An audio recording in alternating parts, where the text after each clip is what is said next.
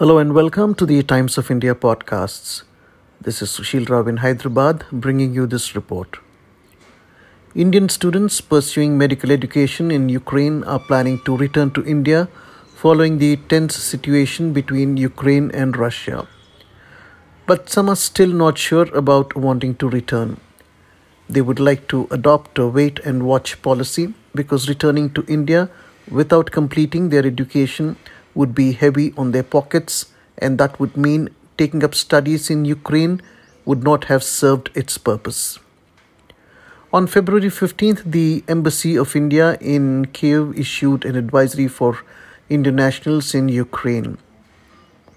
In view of the uncertainties of the current situation in Ukraine, Indian nationals in Ukraine, particularly whose stay is not essential, may consider leaving temporarily. Indian nationals are also advised to avoid all non-essential travel to and within Ukraine, the embassy said. There are nearly 20,000 Indian students pursuing medical studies and other courses in Ukraine. Indian nationals are requested to keep the embassy informed about the status of their presence in Ukraine to enable the embassy to reach them where required. The embassy continues to function normally to provide all services to Indian nationals in Ukraine, the embassy said. For the last few days, the families of Indian students back home have been on tenterhooks. I'm planning to call my brother back. We will meet the travel expenditure on our own. What is happening there is naturally a matter of concern for us, Hasib Muhammad told the Times of India. His brother Sohail from Hyderabad is pursuing his medical studies in Ukraine.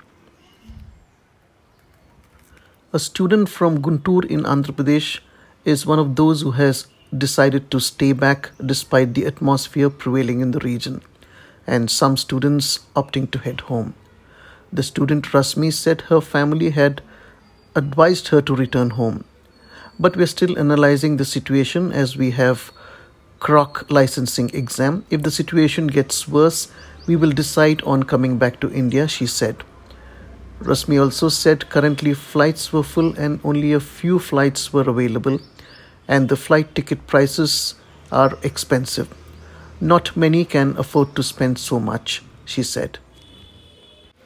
But if flight tickets are reasonable, some want to go back to India temporarily, she said. Another student, Dheeraj, said he was trying to book tickets anyway to return to India.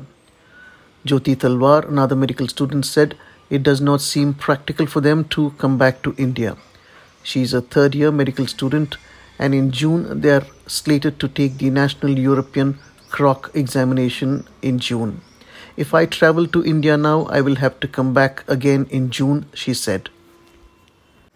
Some universities have tried to explain the situation to foreign students.